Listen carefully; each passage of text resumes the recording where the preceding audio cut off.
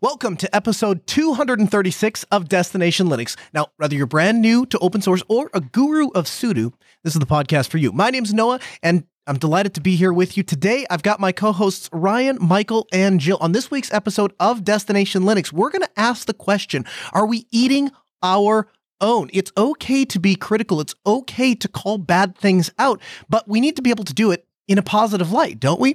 Then we'll cover our tips, tricks, and software picks. Of course, we've got the news and all of this coming up right now on Destination Linux.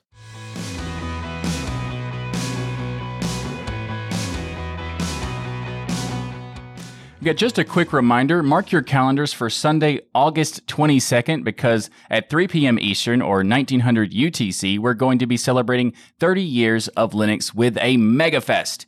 In the past, we've done Lugfest and GameFest, where the DLN community gets together to hang out and talk Linux or open source, and GameFest, where we all destroy Ryan in every game we play, because as we all know, that is the goal. And this time, we're going to be combining the Lugfest and the GameFest into the DLN MegaFest. So mark your calendars for August 22nd, because you don't want to miss out on all the fun for the first ever DLN MegaFest. And I want you to know, if you think you're going to kill me, you're wrong. I spent a good chunk of money yesterday getting the 6700 XT, which means I'm going to completely destroy you, Michael, because the frames per second are going to be so high. That makes my game better. For those of us that don't speak hardware addicts, can you explain to me what a 67 whatchamajigget is? It's a really fast GPU, so I can one-shot no-scope Michael. Well, the question is, does it have RGB? Because that's how you, if it has extra RGB, then I'm scared.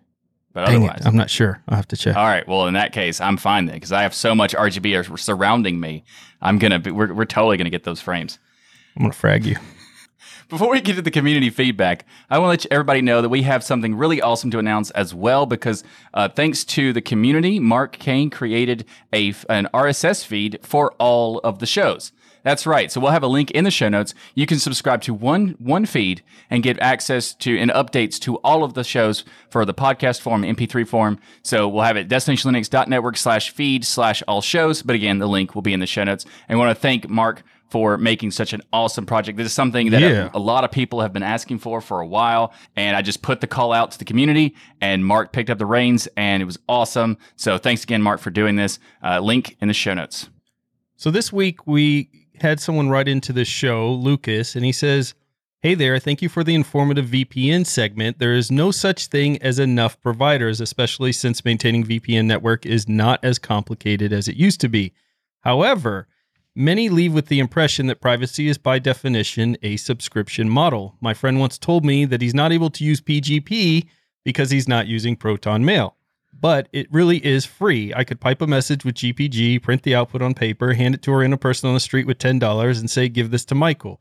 By the way, can you test that theory? Because I want to see if the message ever gets to Michael.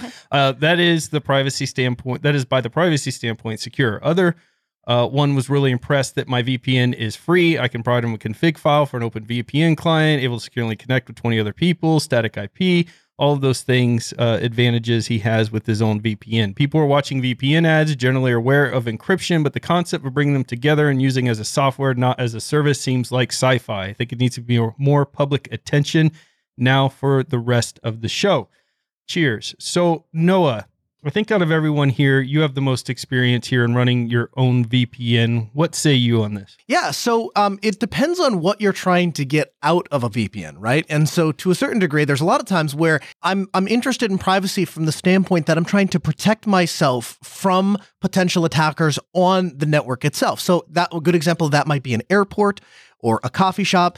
In those scenarios, when I'm connecting to Wi-Fi, I have to be thinking, who else might be also connected to this network? What does that network infrastructure look like? Is the IT guy actually know what he's doing? And does he have client separation, or client isolation on so that the clients can't see each other? Or are they one of those business owners that just went down to Best Buy and said, yeah, I'll take that router right there, and they plug it on in and fire up an SSID, and really you're all just on one network and can share traffic and all of those kinds of things.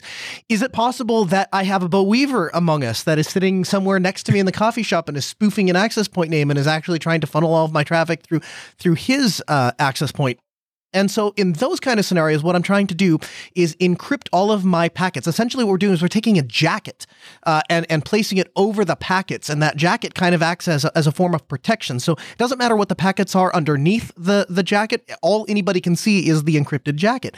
And then in that scenario, again, I'm sending my packets back to maybe my office or back to my home network.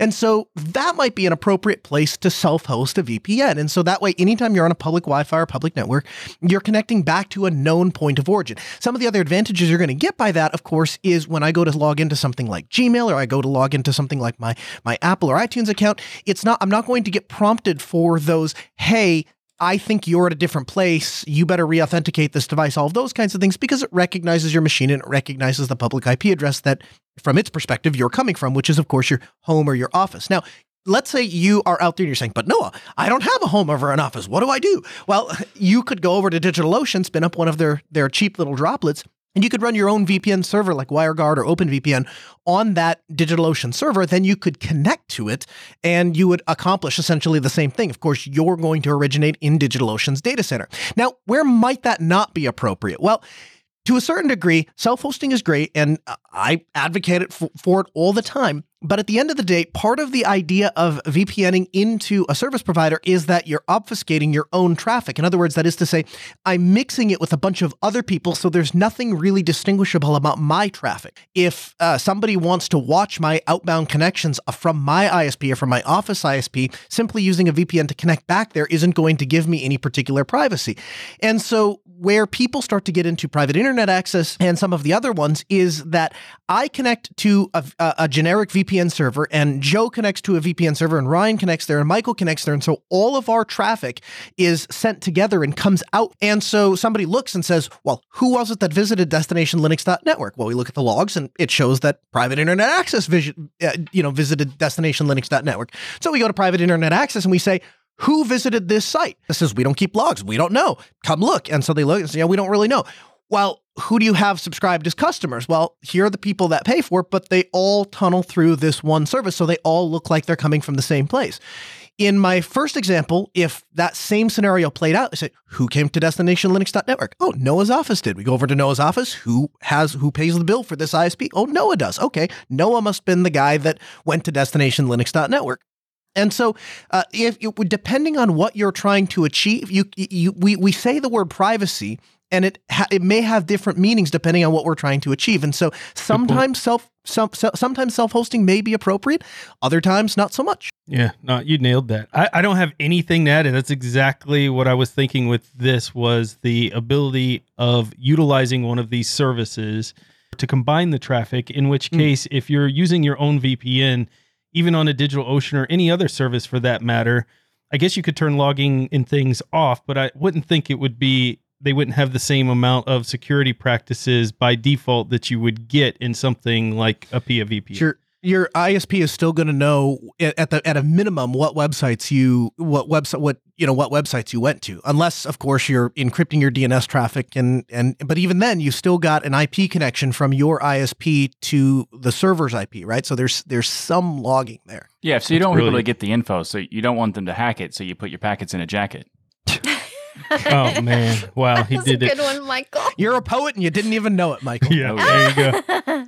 We love hearing from our worldwide community. What we want you to do is get your official DLN mug. Psst, this only works if you have a DLN mug. Fill it with some coffee or bubbly. Sit down at your nearest stool and send us an email to comments@destinationlinux.org. If you'd like to participate in the discussion, you want to join the community, you want to have your voice heard, then join us on the DLN forum by going to dlnforum.com. This episode of Destination Linux, hey, it's brought to you by DigitalOcean. DigitalOcean recently announced their new MongoDB service, which is a fully managed database as a service. With managed MongoDB, you can focus more on building high-performance apps and less on maintaining the database. I tell you what, there are so many times where I go to set up, I want to try a new service or I want to try a new piece of software, and before I can get to even logging into the software to see if it's even something I want to use, I have to set up the database and I have to create the users and set the permissions right and do all of those things. That's not the stuff you want to spend your time doing, not in production or when you're testing. And DigitalOcean allows you to offload all of that administration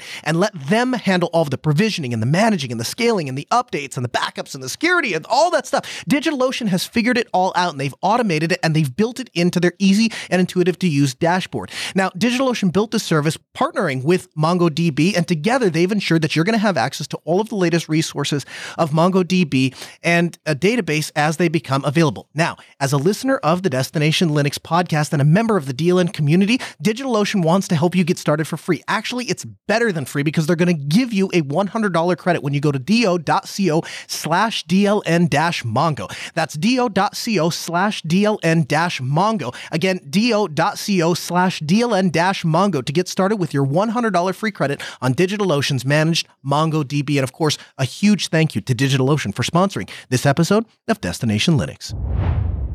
You know, when we start talking about evaluating things in the community, and we bring this stuff up in the news segments, and we talk about these things on our individual shows, a part of it is trying to call out good actors in the community and celebrating the success and good things that people do, as well as pointing out the bad actors to say, hey, these people are really not doing a great service to the Linux community, and we should call those people out, and we should talk about that. Well, one of the things that we want to call out today is negativity. And the example that I would use is the traditional monkeys in a barrel. You have this deep barrel, and if monkeys wanted to crawl out, if they were kind of helping each other out, and one was lifting one up and one was lifting the other guy up, and in a matter of minutes, they would be able to get out of the barrel, and then they'd be able to pull each other up, and eventually they would rise up and be above it. Instead, what seems to happen is somebody tries to make a little bit of a climb, and admittedly, sometimes they make a bad decision. They make a mistake. They misstep.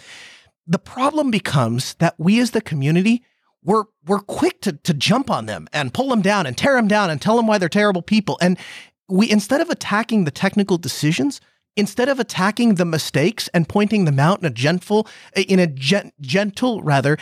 constructive-like manner, we tear everybody apart.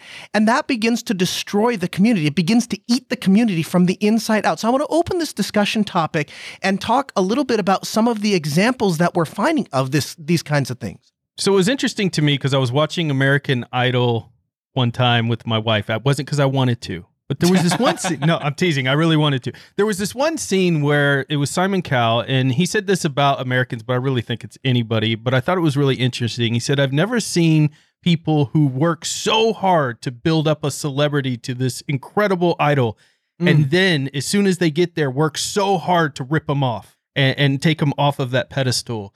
And I kind of feel like in some ways this is the result that I see in the Linux community. There are several examples, in fact, that I can give here where it's caused entire projects to just go away because of the toxicity or the anger towards them of doing something that some individuals may not like or believe in. Mm-hmm. And that's not to say there's not room, obviously, for criticism, but a lot of it is the way some of this criticism takes place. But some examples of projects, even recently, they're getting beat up really bad. And some people can take it way too far as Systemd.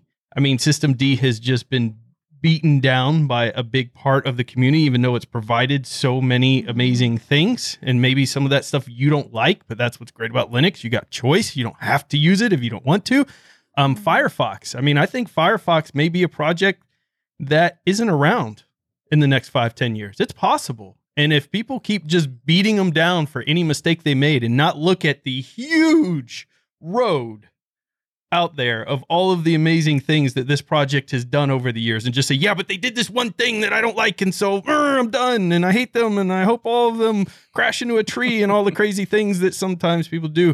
Unity, Glimpse, Tenacity, Snaps and Flatpaks, Arch on the Steam Deck, Pipewire, Pulse Audio, all of these projects, to me, were looking to solve a issue, and it may not be an issue you personally care about, but they also are ones that I've seen extraordinarily toxic attacks on. And I feel like in the Linux community, we need to step back and look at, are we eating our own here? Yeah. Because we have bigger enemies than Firefox and Systemd and Snaps and Flatpaks that we need to overcome. Yeah, I think it's very important to also clarify that when we say negativity, we're not talking about negativity necessarily, because negativity can be valuable. We're talking about toxicity. because people have had threats put against them. And that's of course insane because we're talking about software, right?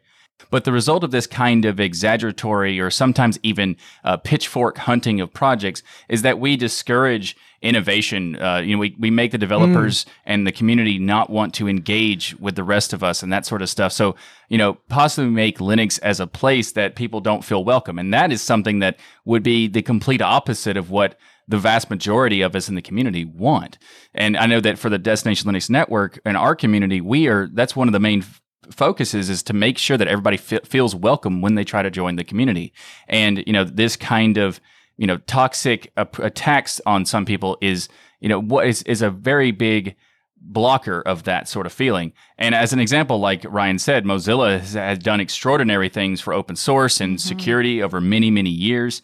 Of course, they stumble sometimes, but the big picture is that they've done a lot more good than they have done bad. It's easy to get caught up in the hype, right? Yeah. For sure. Easy. Sometimes you see these articles roll in and everybody kind of is getting angry and it sounds like you should be angry too. And so the natural thing is to jump in and get angry. And then and then a couple days pass and you're like, oh, that's not what that person really meant or said or what, Yeah, that's happened. I mean, there's times where also people misconstrue what something is as if it is toxic. That happens too. But there's definitely a fine line to balance on. And I think that, we just have to, as a community, think about, are we putting our best foot forward? Are we trying to lift up those projects or are we trying to take them down? Like we've been talking about with Systemd, they continue to get articles and websites and personal attacks, including this week with regards to security flaw, which has already been fixed and required local access. Yet, people are already using this as proof that Systemd shouldn't exist. That argument has been going on for years. Yeah. And if you don't want Systemd, you can use other distros like Devuan, which is free of Systemd. Yeah, sure. And you have choice in the community. And another one that Ryan touched on was Tenacity. And we won't go through all of the negativity that took place with this project. And quite frankly, it was toxic and shocking and depressing. And it honestly almost made me cry. It was a horrible thing. And then we have Unity. Unity desktop environment from Ubuntu is something that some people talk about with fond memories. But during its development, remember those days, it was often used as a target for toxicity. And it improved dramatically. And now it's one of the, a lot of people love to use Unity. And then there's the whole argument with Flatpaks and snaps. Here's a real problem these universal package systems are trying to resolve, yet both continue to have people hate on them. And I love the fact that we have Flatpaks, snaps, and app images. The more, the better. Yeah, then you have more choice. Yeah, I think the Flatpaks and snaps, it's kind of interesting how some people are attacking, like they're attack snaps for one thing, and then also another group just finds something about Flatpaks. And in many cases, they're saying things that are not true. They're just, spreading around this misinformation. And that is a thing that a lot of people latch onto. And if they don't know any better, when you first get into Linux, you see all this toxicity around something. It might even make you not want to stay or completely change the choices you make based on things that are just not true. And Michael, I saw it just today. I was trying to fix a problem. I went on a forum. I saw a post about the problem I was having on Reddit, and the person's it wasn't just one person, it was multiple people's response to the thread was so negative that the replies back was, never mind, I'm going back to Windows. And another person said, this is why I'll never use Linux. I mean, this is a recent example just today because of the way they reacted to somebody just asking a question for help. And yes, maybe to you it was a simple question because you've experienced it before, not because you were born smarter than anybody, but to that person, it was just a situation where they wanted help and they couldn't get it. And I saw it just today. Yeah, that's unfortunate, but it's a good example. I've seen it. I've been in Linux for over 20 years, and I've seen it the entire time. I mean, it's gotten a lot better. Like if you go back to the late 90s, it was a lot more toxic in terms of like in your face. But it's interesting because for a period of time it wasn't that way. For like a few years it was actually quite good, and recently it's become a little bit more toxic. It's going kind of ramped back up. Yeah, it's going back to the old experience that I had. Yeah, because Noah, there is a place for criticism on some of this stuff. People come up with valid issues when a package or something comes around, and maybe there's a security issue. Maybe the way it's implemented is sloppy. Maybe it opens up Pandora's box for a whole bunch of new issues. So this isn't to say criticizing or bringing these things up is a bad thing. I guess, is there, in your mind, Noah, a more productive way of going about this? You've been in Linux, you've done shows for a long time in Linux to where you're not beating down anybody who would want to join or the developers building this stuff, but you're also pointing out, hey, there's some issues here, there's some concerns. Yeah, I mean, so here's the thing, right? Like, people say a lot of things about Noah Chelliah. He doesn't speak his mind. That I don't think anyone's ever said that. Yeah, but there is, right? There is value, and at the end of the day, it comes down to a certain level of integrity, right? People have to be able to trust what we say, and so if all we ever said was positive things and everything was happy-go-lucky, then I wouldn't listen to that person and trust that person, because I would say, well, they're not honest. They're either incapable of putting their critical thinking hat on and critically evaluating a situation, or they're just unwilling to be honest and call a spade a spade. And so neither of those things are productive. Neither of those things are helpful. Neither of those things are constructive to the community. However, we have to ask the question, how do we constructively give feedback? And so one of the things that I've drawn a hard line at my company is we don't allow gossip, right? We work with problems day in and day out. It's the nature of an IT company, is that we're going to fix other people's problems. And so it's not a matter of if you're going to run into friction. It's a matter of when in the day are you going to run into friction. We know we're going to run into friction because we're going to search for problems, and then we're going to try to fix things. And anytime we move something, there's friction, because that's what happens when something is moved. And so how do we actually address those things? Leaning over the front desk and talking to somebody and saying, hey, did you hear that this is happening or that's happening? Or that's not helpful. Going to a person or a place that can resolve the problem, that's the first step. And then the second step is that information has to be presented in a way that gives the person that can fix the problem the tools or information or direction to do so. And if we can help people understand a different perspective, one of the first things I tell anybody I ever work with or works for me, the most valuable thing you can do is help me understand a different perspective. Give me a different perspective. And when we do that, that's where you really start to see the power of multiple people with multiple perspectives, multiple walks of life, all coming together to say, hey, this is how we could fix this problem. And that doesn't occur, one, when we get sidetracked with personal insults, when we get drawn into the I'm angry at the person or upset with the person, or here's the person's address, or here's where we find the person, or none of that is helpful or constructive. And then the second part of that is, once something has been said, once we've made a point, once the point is well understood, let's not beat a dead horse. That person is aware of it. If they wanted to fix it or they're willing to fix it, they will. Now let's back off and give the person some rope, either to hang themselves or to climb somewhere, and then support them in the process of climbing somewhere, which is hopefully the decision that they make. System D, just to put some of that into a practical example, if you work in the server environment, and maybe you don't, and that's why you don't understand, but if you work in the server environment, then you see that we've literally gone from minutes, 10, 15 minutes to reboot a server to seconds. And that saves money, it saves time, it saves stress when you're rebooting over an SSH connection. But all of those things are massive improvements. You can go to writing a system D module, it's literally like 4 or 5 lines, right? So it changes from a system administrator's perspective, changes everything drastically. Now, was there some heartburn while we transitioned from system V init? Yeah, of course. Were the mistakes made? 100%. But at the end of the day, it was the right decision. It was a better piece of technology. It's definitely where we wanted to be skating to. And so the fact that years later we're still having that conversation or still having that discussion is kind of silly. Like you said, if you don't like it, don't use it. It's not like there aren't other options.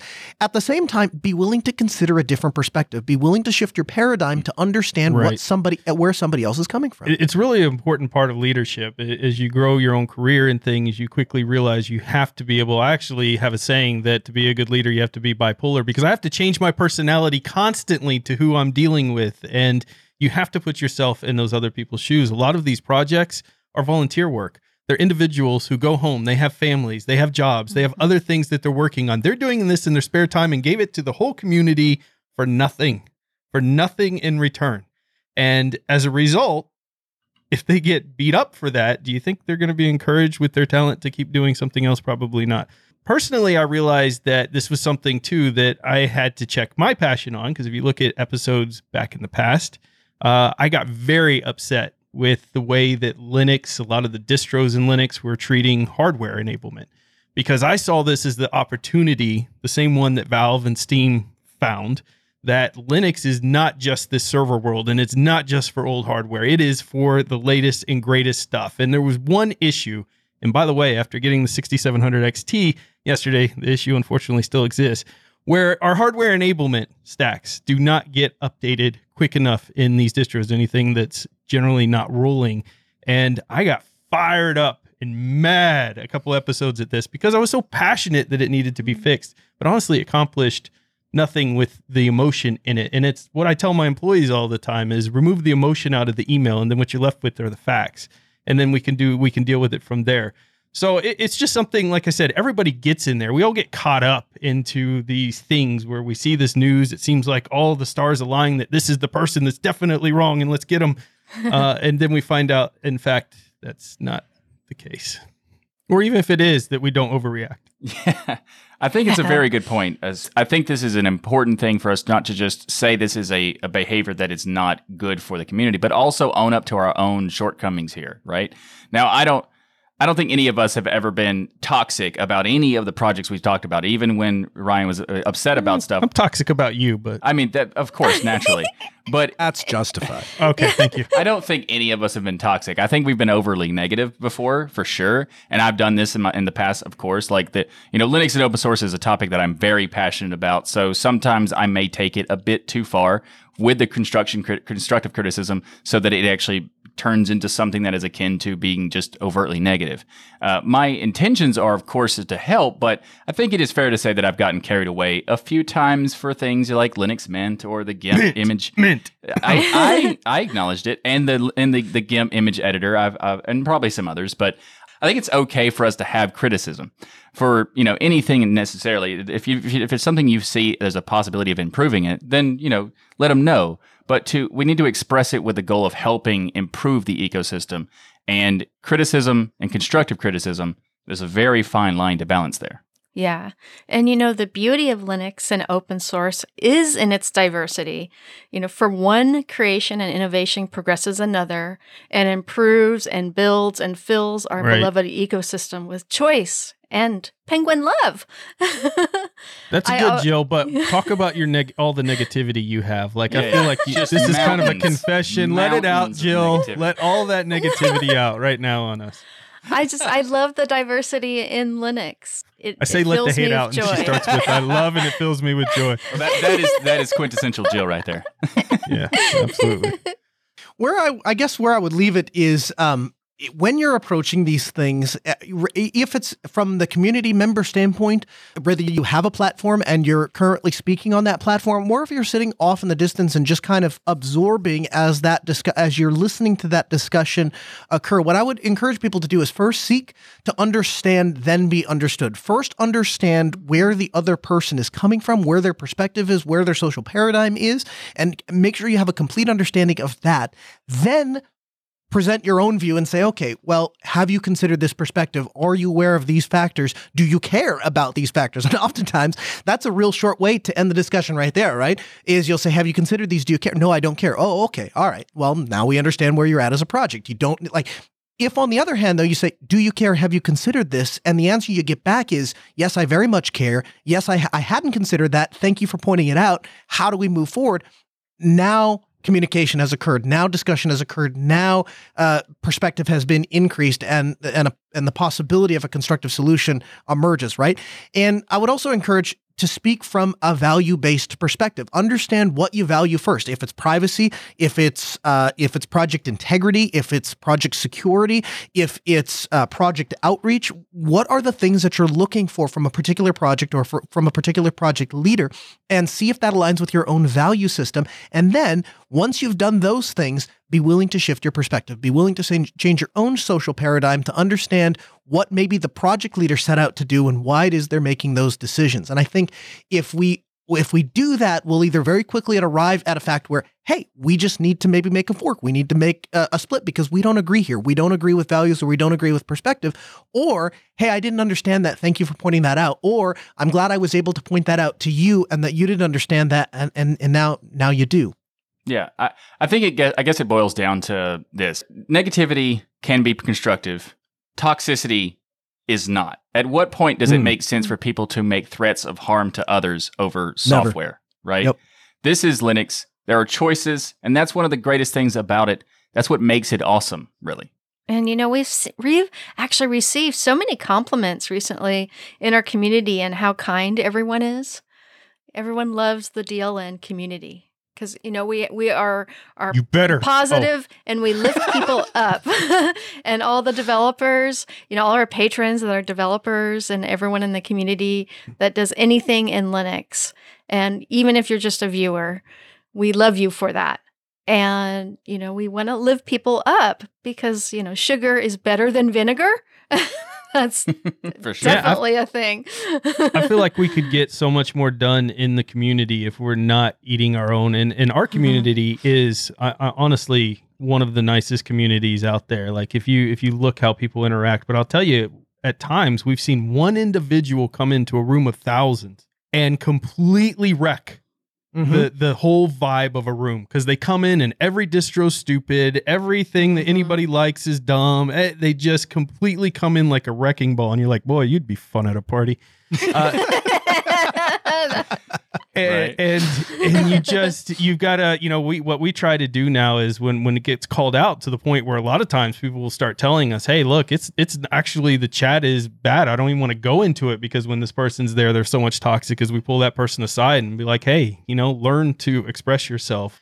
It's not only going to help them, by the way, when we take the time to do that, if they take the feedback, which a lot of people do, it's not only going to help them interact in a room, but it's going to help them with jobs and other things. Nobody wants to work with a person that everything that comes out of their mouth is negative and anger and all of those things. So I appreciate our community. So big thanks to them. And they've also kept me straight several times when I veer off path and pull me aside and be like, hey, Ryan, calm down, dude. It's not that important. It's just a video card. I'm like, are you crazy? Do you understand? I mean, it's interesting you say, you're talking about like the person coming in the room and kind of pulling down the vibe. And I think it's really interesting because it's like being negative is easy. Being positive is difficult. And we need to put some, effort into that. And also take the words from a great historical figure, Jackie Moon, the owner, head coach, starting power forward, and pregame announcer of the ABA's Flint Tropics. We only have one rule on this team, ELE. Everybody love everybody. Let's make it tropical, people. Penguin hugs. I feel like we were on a vibe, and then you threw in some random person I've never heard. Who is Jackie Moon? It's from a movie called Semi-Pro. It's a fun movie. You should check it out. And it's and this features this sport ball thing. Yeah, it's a basketball thing. They throw pigskin stuff around. It's football. It's basketball. Oh, the orange one. Yeah, the one that bounces a lot. Orange. Gotcha. Yeah, for sure. Everybody love everybody! Come on! Speaking of loving things, we love the sponsor of this episode, and that is Bitwarden. Get started right now with your free account at bitwarden.com/DLN. Bitwarden is a password manager that is software that allows you to have peace of mind knowing that your online accounts are secure. Bitwarden provides these tools to store your passwords in a secured vault, auto-generate your passwords for you, and even automatically fill them into password to login forms and stuff like that, so you don't have to do it, which is awesome. And you can have access to across many different types of devices, like your web browser, mobile apps, desktop applications, and even the command line.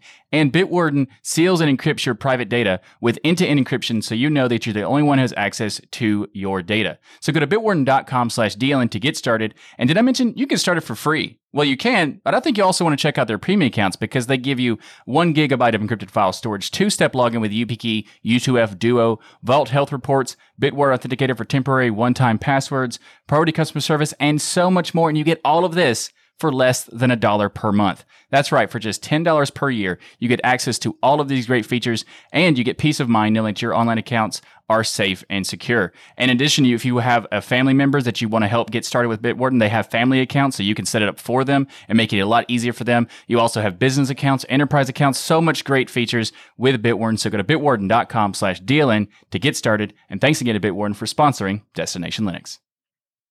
And something really exciting has happened in the community. The open source smartwatch by Pine64 called the Pine Time is available for ordering now to the general public. And it's what they are calling a sealed version. Not the developer kit, but the sealed version. Oh, yeah. And as is tradition with Pine64, this device is a fully community-driven side project, which means that it will ultimately be up to developers and the end users to make this device as powerful and as popular as we want. And it's really cool because the Pine Time is a companion for not only your Pine phone, but also for any phone, tablet, or even PC. That's awesome. So this thing must cost like hundreds of dollars, right? Oh. I mean, hundreds. I mean, look Well, at let's see. The $26.99. Can the you Apple believe that? smartwatch is what, $300? they're $349. I think it starts at somewhere around So there. so you could buy 10 Pine Times for every Apple Watch. That's going to be a nice Christmas gift for everybody on my list. I'm like, I got everyone's smartwatches. Don't ask how much they cost. Actually, you can almost buy every device in the Pine ecosystem for that what, price. one watch. Yeah, for one Apple Watch. So what's really cool, yes, so it's only $26.99. So go grab it. You know, it's I did. Yeah. I ordered mine right away when I saw it come out. And I'm fascinated by this because, you know, my initial reaction to smartwatches, I got some of the early Apple one, I got the early Samsung one and was trying them out. And it was like, it's just another thing I forget to charge. And it really wasn't adding anything except also another thing that's constantly dinging of notifications and emails and all of these things going on. So I kind of was like, I'm not a smartwatch person. I'm not going to go down that road.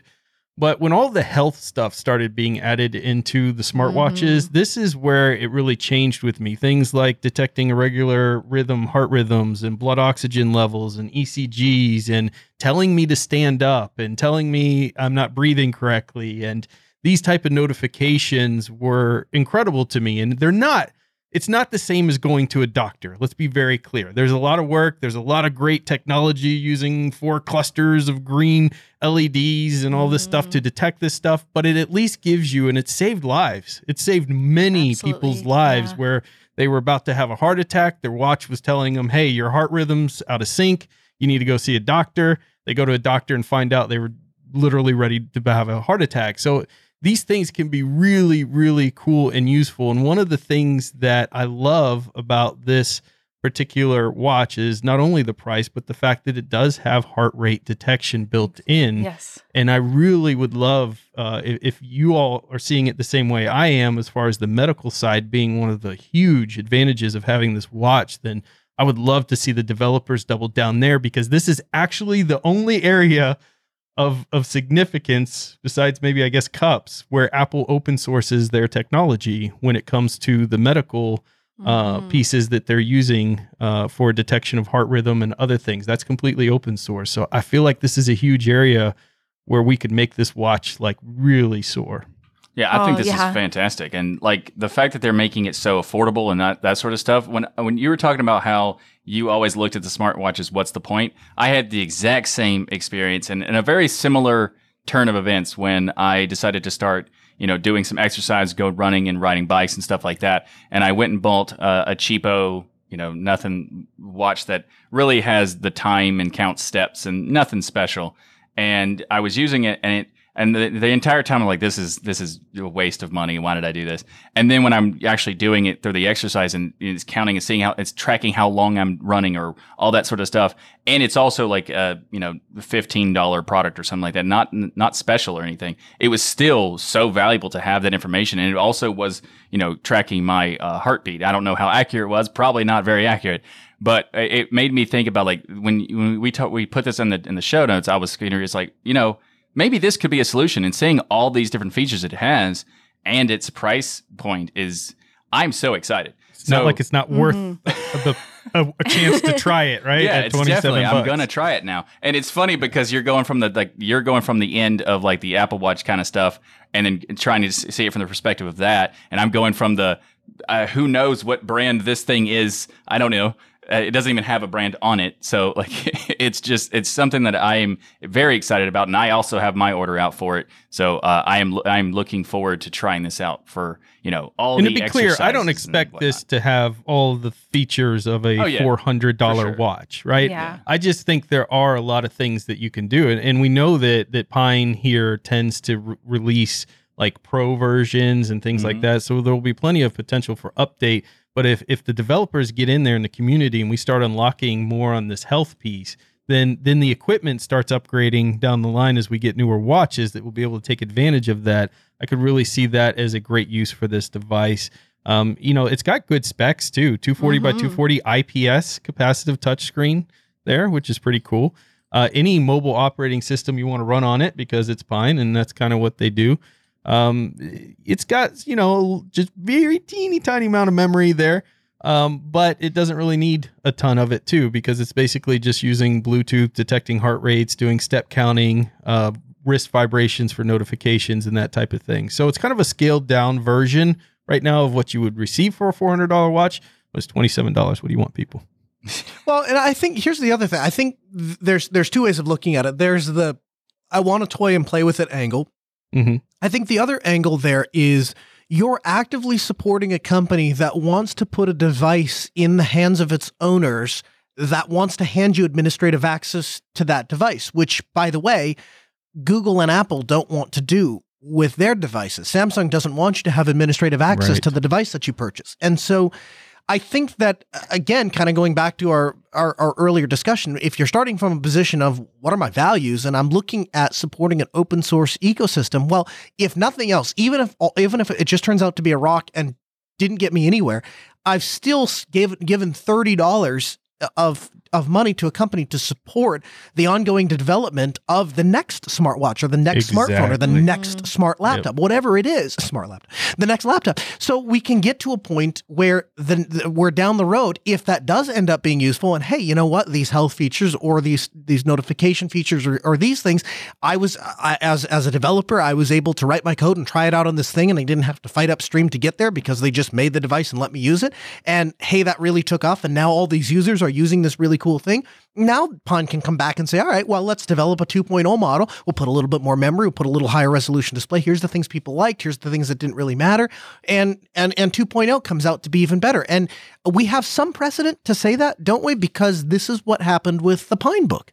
Oh, yeah, for sure. The Pine Book, Absolutely. I actually had an original Pine Book. And then when I played with the Pine Book Pro, it's like, wow. Because the Pine Book itself was already very useful to me. The best $100 laptop you ever had. I took it on a trip, and I took it on a trip with another computer, and I never even opened the other computer. Like it was so much easier and better to use. And when the Pine Book Pro comes out, it costs more money, but it's also worth the best $200 computer you ever had. Exactly. Since we're such fans of Pines, there should be a name for like the Pine fan club, like Pine Heads or something like that. What do you think? Oh, that's a good one. Yeah, we're all Pine Heads. I saw your note, Jill, in here about the battery life, and I couldn't help but think of the Pebble. That's what I was thinking about when I wrote that. Yeah.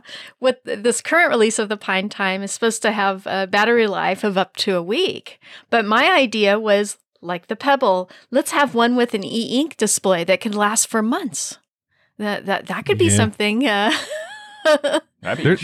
could be so many iterations of this if people go out and support it. And like Noah was saying, it's so easy to. And even if you didn't plan on necessarily using it full time, I mean, you're just supporting the ecosystem here with this. But yeah, there are so many iterations. And I know there's so many people who love that Pebble watch and still keep it going to this day. Mm-hmm. To this day, they've got those things going. So this is really cool. Another great product from Pine that's very affordable for everyone in the community. So go check it out. Yeah, I'm looking forward to being a Pioneer.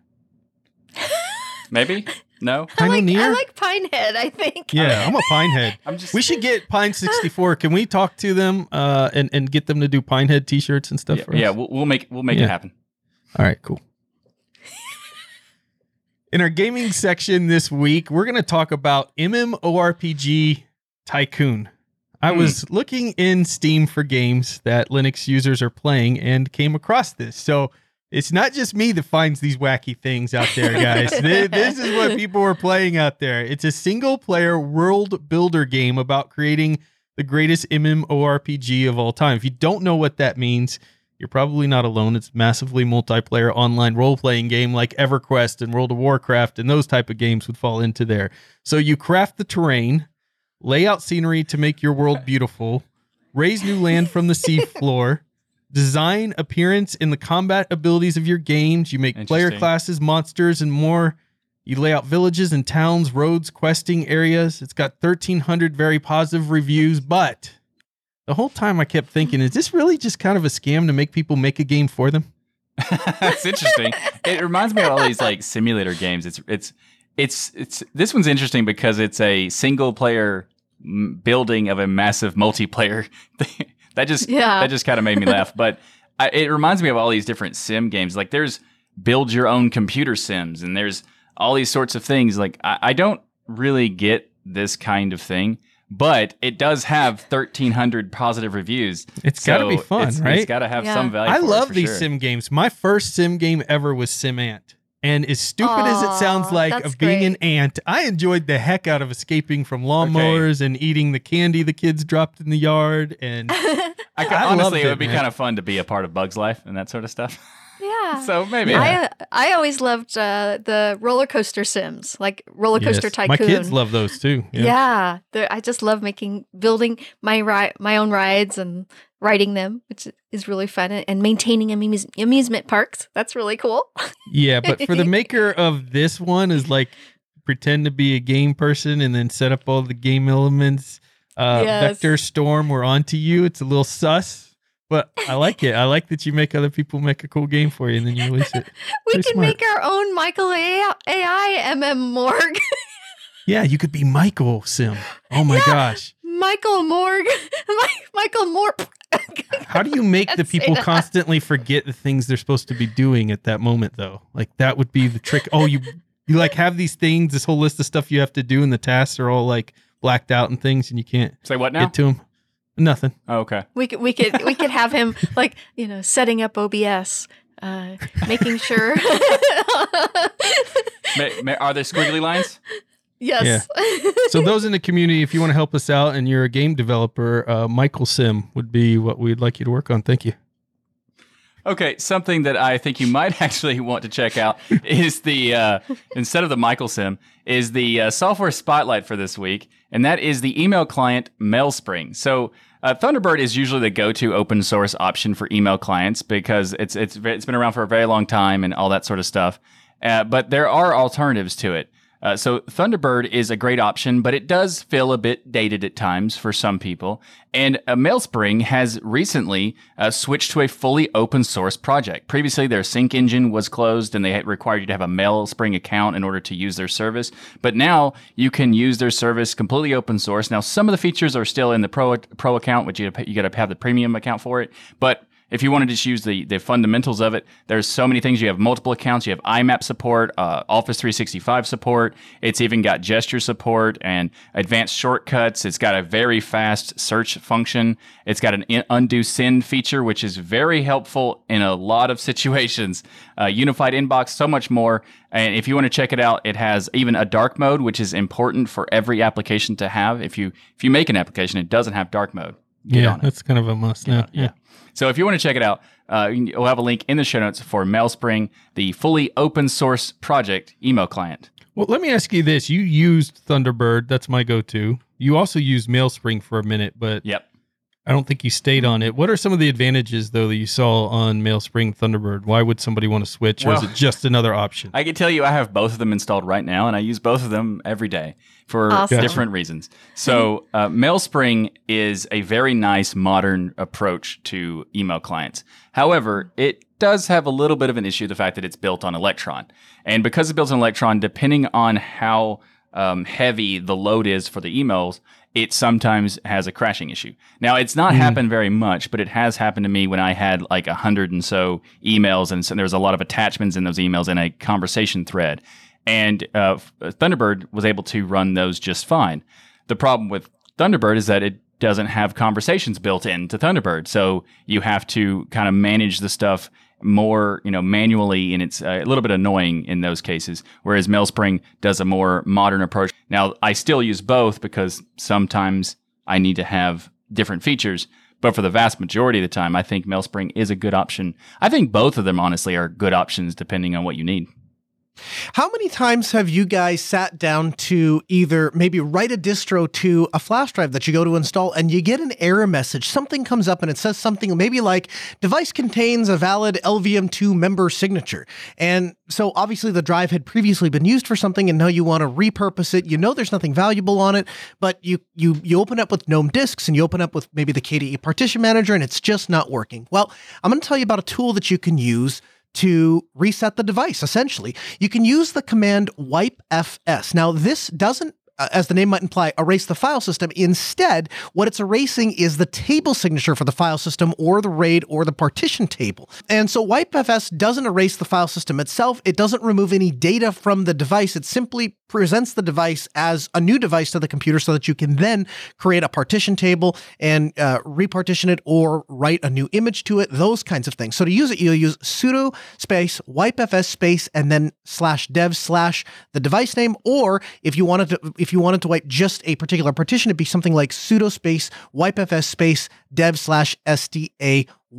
Again, the tips and tricks section towards the end of every episode, we try to give you something that either you can learn and continue down your exploration of Linux and open source technology, or even if you've been in the industry for a long time and you've used Linux for a long time, then there are some little tips and tricks that we can give you that might be something you've not heard of or might be something you find useful. We invite you to go back and listen to past episodes to get the previous tips and tricks, as well as staying tuned for future tips and tricks coming on Destination Linux. So before we close out the show, I want to tell you about some events this week. If you've not got enough Linux in your blood yet, you've got a couple of virtual events that you can attend and get to know some people, build your network out there. This is a big help if you're wanting to get into Linux, maybe change jobs, change careers, get a career, is to start networking with folks. And what better place than virtual conferences out there? We have the OpenSUSE Asia Summit, which is going to be virtual, and it's going to take place August 6th through the 8th.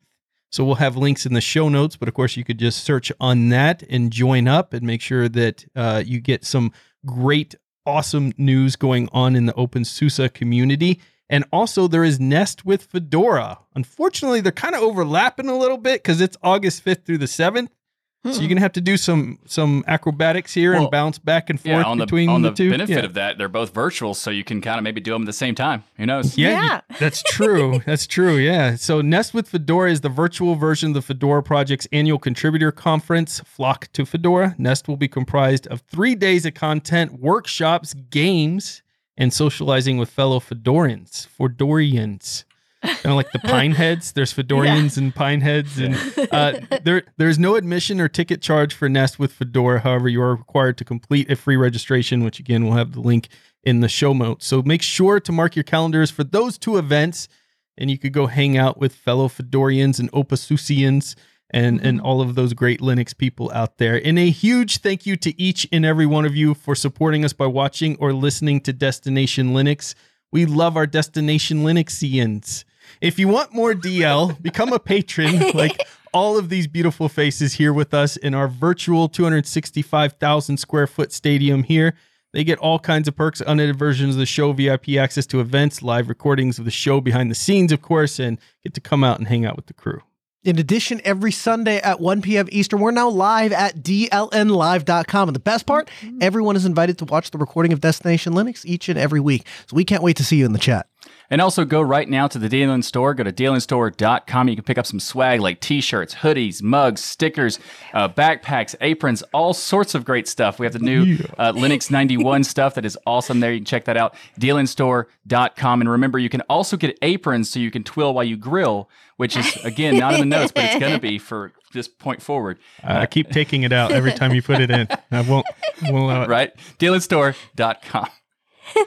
I'm going to use this as my purse, actually, instead of just a lunch bag. Nice. Yeah. That's awesome. So we have so many amazing shows here on the Destination Linux Network. We have the Sudo Show, the Ask Noah Show, This Week in Linux, the DOS Geek Channel, Let's Do Dabbing. I didn't do it very successful, but Ryan did it perfectly. Lots of practice. Deal and Extend, Hardware Addicts, GameSphere, and get your Fedora hat on with our latest show, the Fedora Podcast. So go to destinationlinux.network and subscribe to all these shows to keep those penguins marching and the full Monty of Linux and open source awesome sauce. And also a quick reminder, the Sudo Hangouts is happening this coming Thursday, July 29th at 8 p.m. Eastern Time. It's a fun hangout with Eric, Brandon, and the rest of their listeners in the community for the Sudo show, as well as some other people from the Destination Linux Sometimes Network. we even show up, Michael, and it's crazy. I'm planning to be there myself, so we'll see. Yeah. I'll hope to see you there. Everyone have a great week, and remember that the journey itself is just as important as the destination. Have a good week, everyone. Bye-bye. See you next week. Hey, did you hear the news, Ryan? Did you hear it? What's the news? Noah doesn't like gossip at his company. He doesn't? Tell me more about it.